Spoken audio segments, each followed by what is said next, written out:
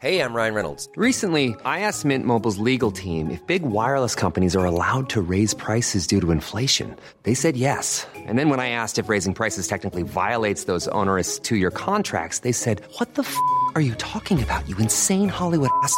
So to recap, we're cutting the price of Mint Unlimited from $30 a month to just $15 a month. Give it a try at mintmobile.com/switch. $45 up front for 3 months plus taxes and fees. Promo rate for new customers for limited time. Unlimited more than 40 gigabytes per month. Slows full terms at mintmobile.com. Ready to pop the question? The jewelers at BlueNile.com have got sparkle down to a science with beautiful lab-grown diamonds worthy of your most brilliant moments. Their lab-grown diamonds are independently graded and guaranteed identical to natural diamonds, and they're ready to ship to your door. Go to BlueNile.com and use promo code LISTEN to get $50 off your purchase of $500 or more. That's code LISTEN at BlueNile.com for $50 off. BlueNile.com, code LISTEN. I'm Sandra, and I'm just the professional your small business was looking for. But you didn't hire me because you didn't use LinkedIn Jobs. LinkedIn has professionals you can't find anywhere else, including those who aren't actively looking for a new job, but might be open to the perfect role, like me. In a given month, over 70% of LinkedIn users don't visit other leading job sites. So if you're not looking on LinkedIn, you'll miss out on great candidates like Sandra. Start hiring professionals like a professional. Post your free job on linkedin.com/people today.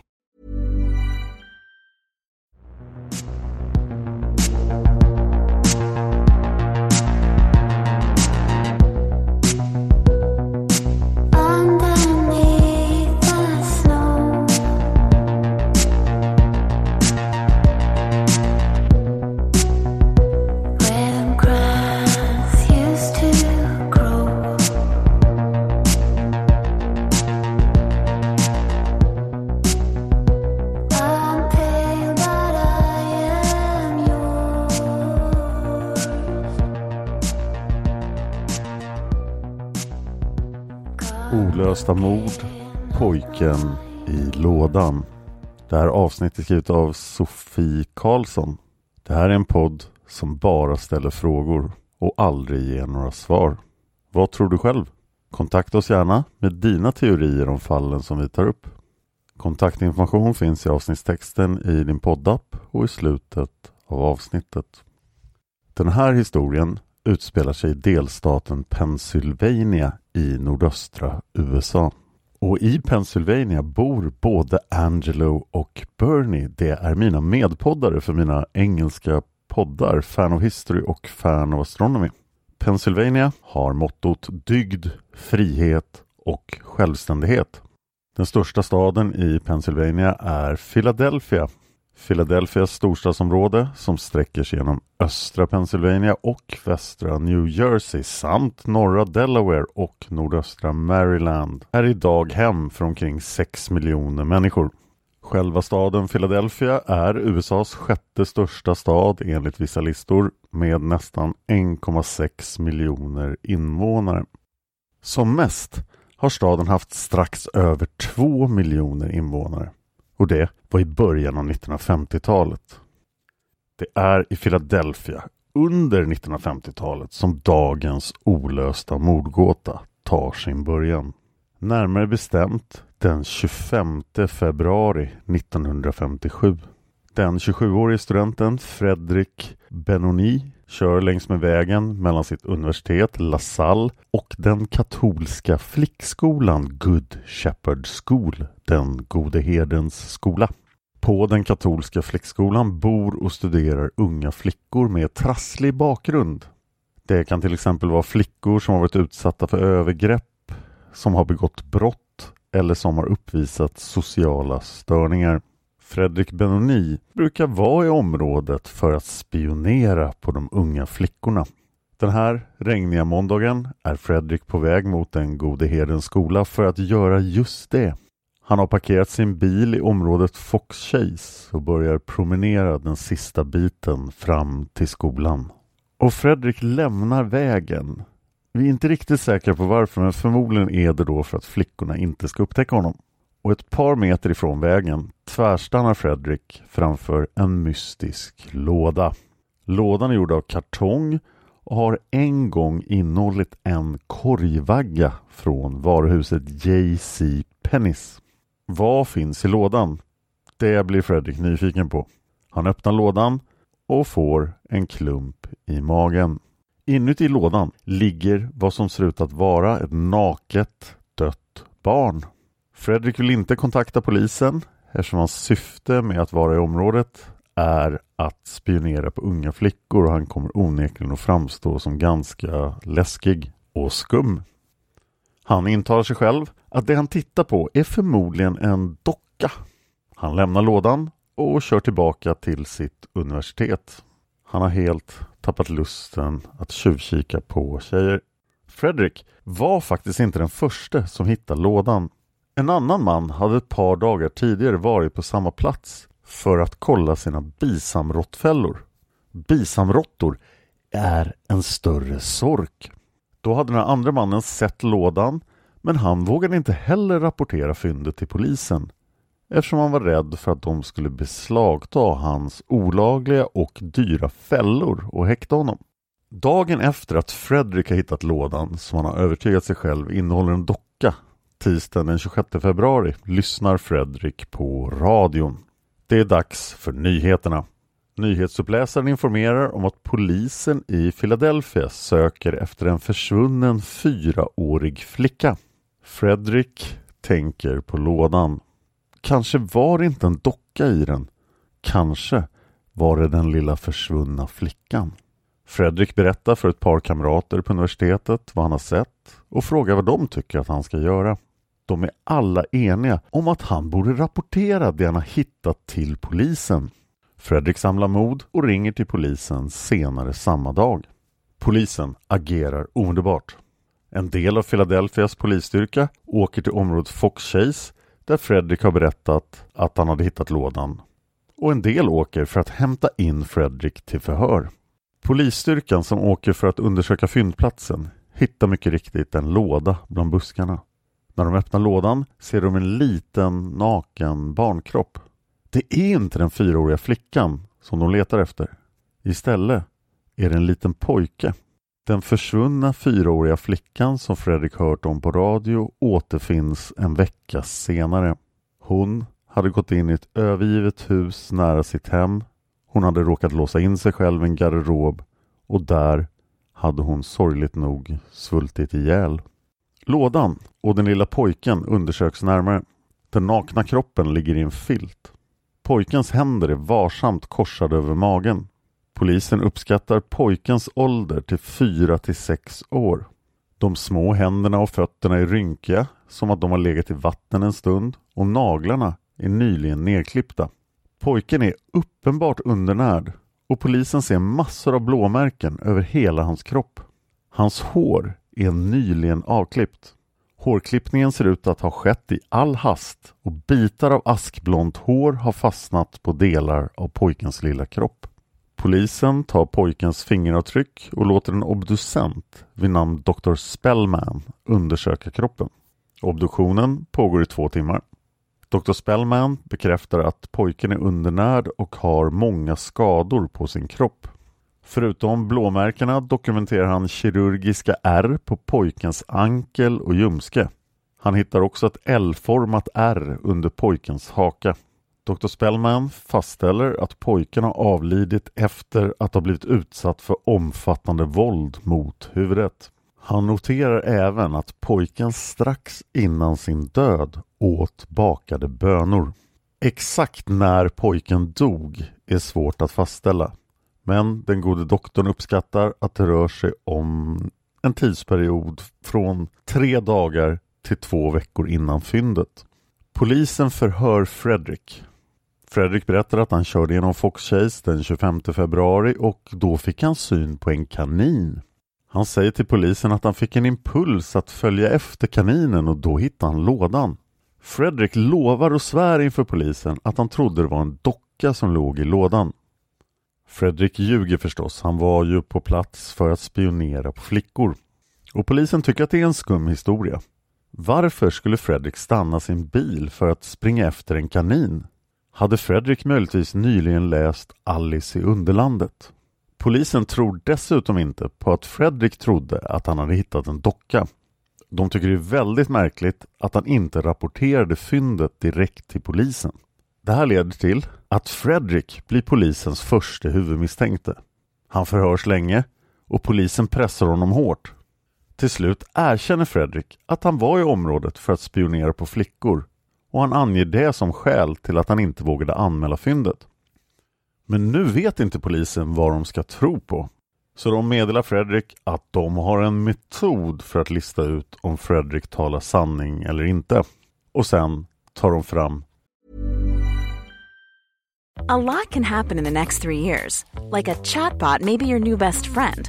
But what won't change? Needing health insurance. United Healthcare Tri-Term Medical Plans are available for these changing times. Underwritten by Golden Rule Insurance Company, they offer budget-friendly, flexible coverage for people who are in between jobs or missed open enrollment. The plans last nearly 3 years in some states, with access to a nationwide network of doctors and hospitals. So for whatever tomorrow brings, United Healthcare Tri-Term Medical Plans may be for you. Learn more at uh1.com. Hey there, it's Michelle Norris. I'm host of a podcast called Your Mama's Kitchen. When I travel, I'm usually looking for a way to find a taste of home when I'm not at home. And one of the things I love to do when I am at home is entertain. And Airbnb allows me to do that. When I was in California recently, I rented a house that had a great kitchen. And when we were sitting around the table, we were all thinking, we're in someone else's house. Someone could be in all of our homes as well. If you have a home, but you're not always at home, you have an Airbnb. Your home might be worth more than you think. Find out how much at airbnb.com/host. If you thought the only way to get a more defined jawline with natural-looking results was through surgery, think again. Juvederm Volux XC is a non-surgical injectable gel filler that improves moderate to severe loss of jawline definition and can help you achieve natural-looking results with little downtime. Even better, this improved definition lasts up to 1 year with optimal treatment. No maintenance required. Improve jawline definition for a smooth, sculpted look with Juvederm Volux XC. For important safety information and to find a licensed specialist, visit Juvederm.com. That's JUVEDERM.com. Not for people with severe allergic reactions, allergies to lidocaine, or the proteins used in Juvederm. Common side effects include injection site redness, swelling, pain, tenderness, firmness, lumps, bumps, bruising, discoloration, or itching. There's a risk of unintentional injection into a blood vessel, which can cause vision abnormalities, blindness, stroke, temporary scabs, or scarring. Talk to a licensed specialist to find out if it's right for you. En lögndetektor. De testar Fredrik för att se om han ljuger och han klarar testet. Och då tänker polisen, ja, då är han inte skyldig, så de låter honom gå utan några kvarstående misstankar. Fredrik verkar inte heller ha fått någon form av påföljd för att han smög runt i skogen för att titta på flickor. 270 poliser finkammar fyndplatsen. De hittar en blå manchesterkeps, en scarf i barnstorlek och en vit näsduk med bokstaven G broderad i ena hörnet. Poliserna känner att det här är nog ett ganska lätt fall. De är övertygade om att de snart kommer att få veta vem pojken är. Det enda de behöver är att någon kontaktar dem och anmäler en pojke försvunnen. Problemet är att ingen gör det. Polisen tar därför hjälp av massmedia som redan har visat ett stort intresse för fallet. Den första artikeln om pojken i lådan publiceras samma kväll, alltså tisdagen den 26 februari, i tidningen Philadelphia Evening Bulletin. Rubriken lyder: Pojkkropp hittad i låda i Fox Chase. Offret 4-6 år, verkar av blåmärken. Tidningen The Philadelphia Inquirer skickar dessutom ut 100,000-tals flygblad som visar pojkens huvud framifrån och från båda sidorna. På flygbladet står det om pojkens skador, dödsorsak och obducentens ganska breda uppskattning om när pojken hade dött. Flygbladet uppmanar allmänheten att kontakta Philadelphia-polisen vilken tid som helst på dygnet, dag eller natt, med information om vem pojken är och vad som har hänt honom. Flygbladen skickas även ut tillsammans med stadens gas- och elräkningar. Men det leder ingenstans. Och när polisen inte får någon användbar information gör de någonting ganska radikalt. De klär på pojkens döda kropp kläder och placerar honom i en sittande position. Sen fotograferar de den döda pojken och publicerar fotografiet. Och här måste man komma ihåg att det var februari Och det var i Philadelphia, så pojken är förmodligen inte särskilt förruttnad. Polisen är säkra på att deras utredning står still eftersom ingen har känt igen pojken ännu. Men nu, när han är påklädd och i sittande position så att han nästan ser levande ut, då måste väl ändå någon känna igen honom. Men nej, polisens tilltag ger inget resultat. 5 månader efter att han har hittats, den 24 juli 1957, begravs pojken i lådan i ett så kallat Potters Field i Philadelphia. Ett Potters Field är en begravningsplats för oidentifierade avlidna.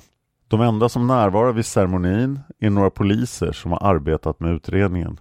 Fram till idag har pojken aldrig identifierats och ingen vet hur eller varför hans kropp hamnade i en liten låda i ett buskage i Philadelphia.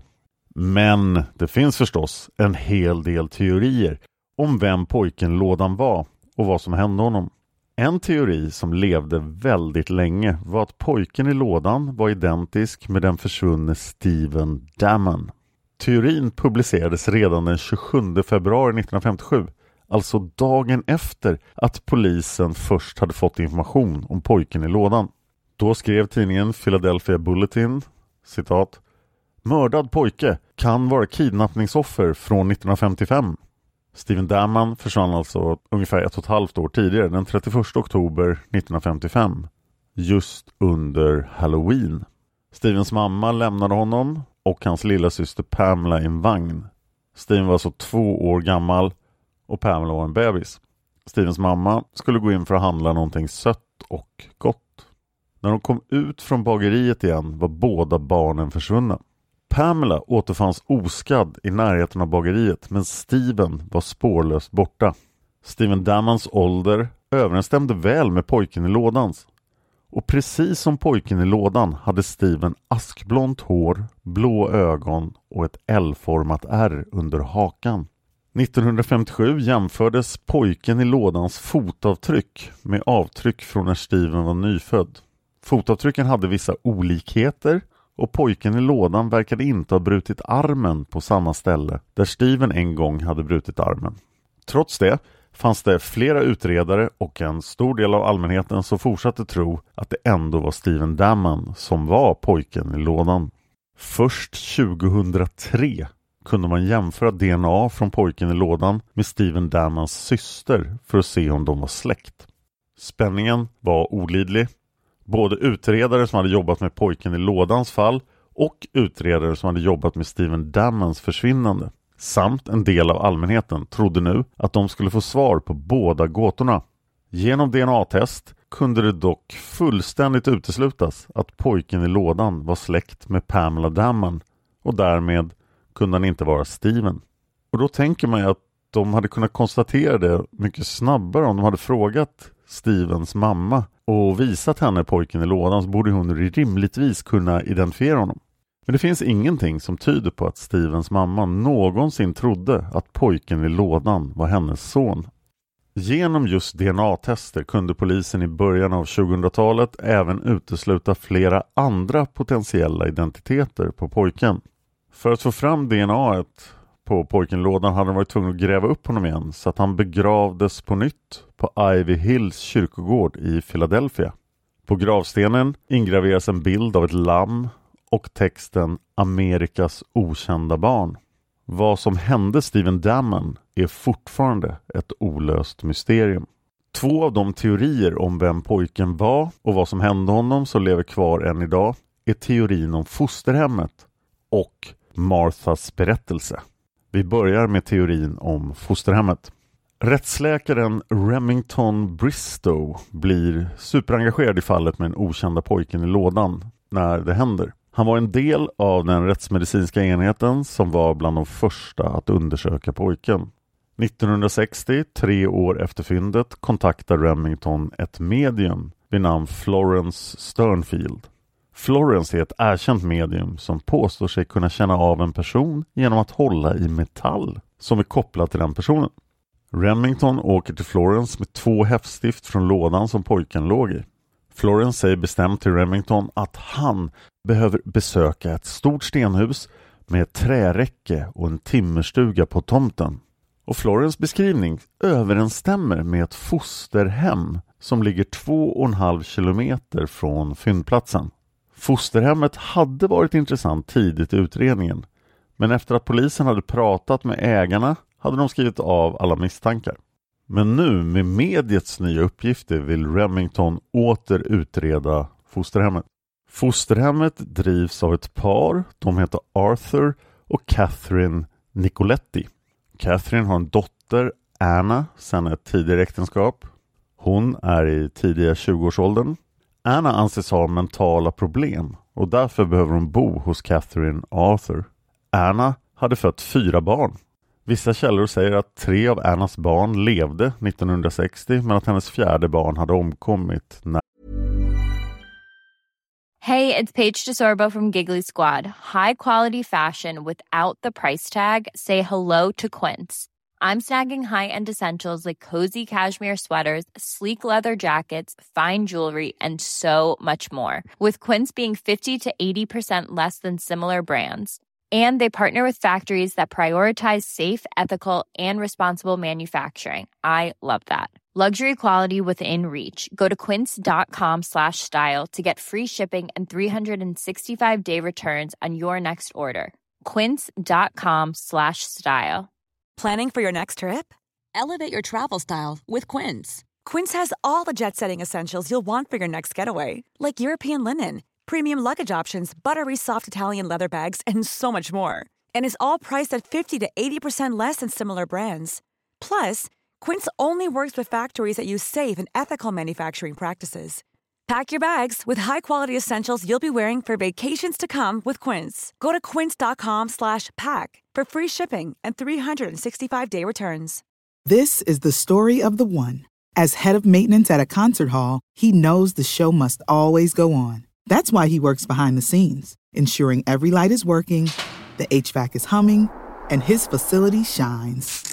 With Grainger's supplies and solutions for every challenge he faces, plus 24/7 customer support, his venue never misses a beat. Call quickgrainger.com or just stop by. Grainger, for the ones who get it done. När Remington började utreda det här igen då.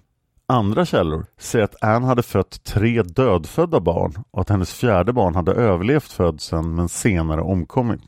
Gemensamt för källorna är att de anger att Annas 4:e barn hade dött 1955 när barnet var 3 år gammalt.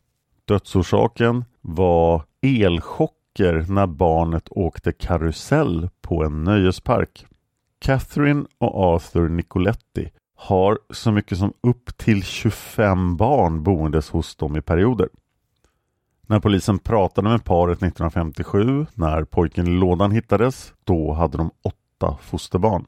Remington Bristow får en stark känsla av att familjen Nicoletti har någonting med den lilla pojkens död att göra. Året därpå, 1961, flyttar familjen Nicoletti från det stora huset.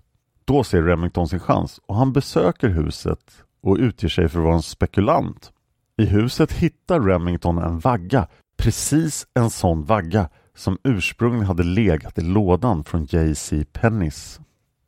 Han noterar även en ankdamm i trädgården och tänker på att pojkens händer och fötter hade varit rynkiga. Dr. Spellman hade uttalat att han trott att pojken hade legat i vatten. Samtidigt vet vi att pojken kan ha legat död ett ganska långt tag i en låda gjord av kartong under ett regnigt februari. Och det skulle lika gärna kunna vara därför som hans händer och fötter var rynkiga. Remington blir i alla fall övertygad om att pojken på något sätt är kopplad till familjen Nicoletti. Hans teori är att pojken är Annas son, pojken är ett oönskat barn som familjen mördade. Arthur Nicoletti vägrar att ta ett lögndetektortest och Remington lyckas inte samla ihop tillräckligt med bevis för att övertala polisen att häkta någon ur familjen Nicoletti. Några år senare skiljer sig Arthur från Catherine och gifter om sig med Anna. Alltså han gifter sig med sin styrdotter. Remingtons teori utvecklas då till att pojken i lådan var Arthur och Annas gemensamma barn. Kanske fick Catherine reda på att barnet var hennes dotters och makes gemensamma barn. Och därför mördade Catherine den lille pojken. Kanske var det Arthur som övertalade Anna att mörda sin son.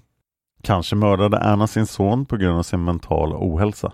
Remington Bristow dör 1993, övertygad om att han faktiskt hade ringat in de ansvariga för mordet på pojken i lådan. På Find the Graves minnestjänst står det att Remington kom att älska den lille pojken och kämpade in i det sista för att ge honom ett namn. 9 år efter Remingtons död, 45 år efter att pojken i lådan hittades, i februari 2002 kontaktade en psykolog polisen och en kvinnas vägnar. Den här kvinnan är känd enbart som Martha och det här är Marthas berättelse. Psykologen säger att Martha har information rörande pojken i lådan. 2002 är Tom Augustin den utredare som har hand om det här väldigt kalla fallet. Han säger till CNN att utan Remington Bristows hårda arbete hade detta fall för länge sedan fallit i glömska. Tom tar med sig 2 pensionerade utredare som tidigare arbetat med fallet och åker till Cincinnati i delstaten Ohio där Martha vårdas för sin psykiska ohälsa. Martha berättar att när hon var 11 år 1954 körde hon och hennes mamma från Philadelphia där de bodde till ett par som bodde en bit utanför staden. Hennes mamma räckte över ett kuvert med pengar till paret och i utbyte fick hon en liten pojke. Pojken hette Jonathan och följde med Martha och hennes mamma hem. Martha berättar vidare att hennes mamma utsatte Jonathan för extrema fysiska och sexuella övergrepp i över 2 år. Precis på samma sätt som mamman hade utsatt Martha för liknande övergrepp i många år.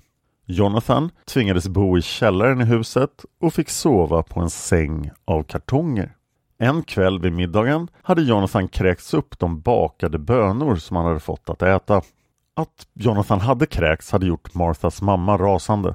Hon hade då dunkat den lille pojkens huvud så hårt i golvet att han nästan blev medvetslös. Då hade Marthas mamma släpat in honom till badrummet, men där hade pojken avlidit.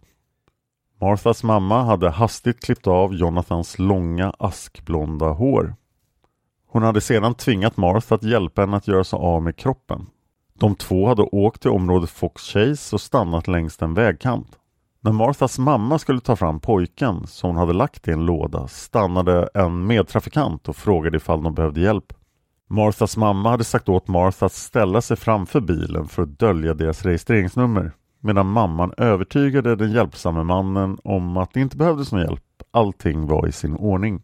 När polisen år 2002 går igenom alla vittnesmål hittar de ett vittnesmål från en man som 1957 hade sett en mamma och en dotter med en låda i närheten av Fox Chase. Polisen kan inte förhöra den här mannen på nytt 2002, förmodligen för att han var avliden. Den ansvariga utredaren Tom Augustin tycker att Marthas berättelse låter trovärdig. Det finns detaljer i hennes berättelse som stämmer väl överens med fynden som polisen har gjort. Problemet är att de här detaljerna kan ju Martha läst sig till. Tom hittar inga konkreta bevis som styrker Marthas berättelse.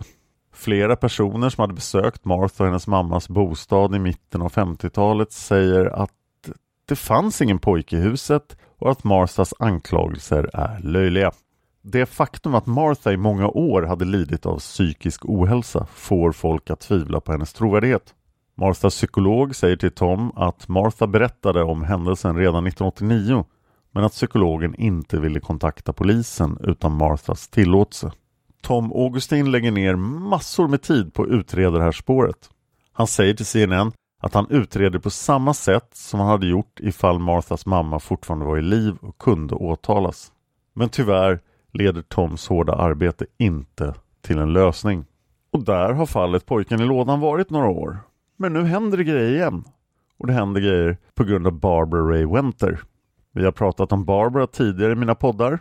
Hon är en genetisk släktforskare. Och hon hjälpte polisen att identifiera Joseph DeAngelo som The East Area Rapist, Original Night Stalker och Golden State Killer. Det var sommarspecialen i Seriemördarpodden 2017. Och jag har precis spelat in det 16:e avsnittet om Erons, om det fallet. Barbara spelar även en nyckelroll i att identifiera massmördaren som visade sig vara en seriemördare, Terry Rasmussen. Och Barbara var med och identifierade de oidentifierade offren för massmordet, Bear Brook. Det kan ni höra om i avsnitt 108 av min podd Massmördarpodden och i avsnitt 110 och 128 av Seriemördarpodden. Så hoppet är att Barbara Ray Wenter ska kunna identifiera pojken i lådan. Hon började arbetet 2018, men när vi publicerar det här avsnittet så har hon ännu inte lyckats identifiera pojken i lådan. Men det här fallet kan alltså snart få en lösning och då kommer ni att få en uppdatering. Tack till Sofie Karlsson för manuset. Tack till Trippnaha för musiken. Och tack till dig för att du lyssnar på Olösta mord.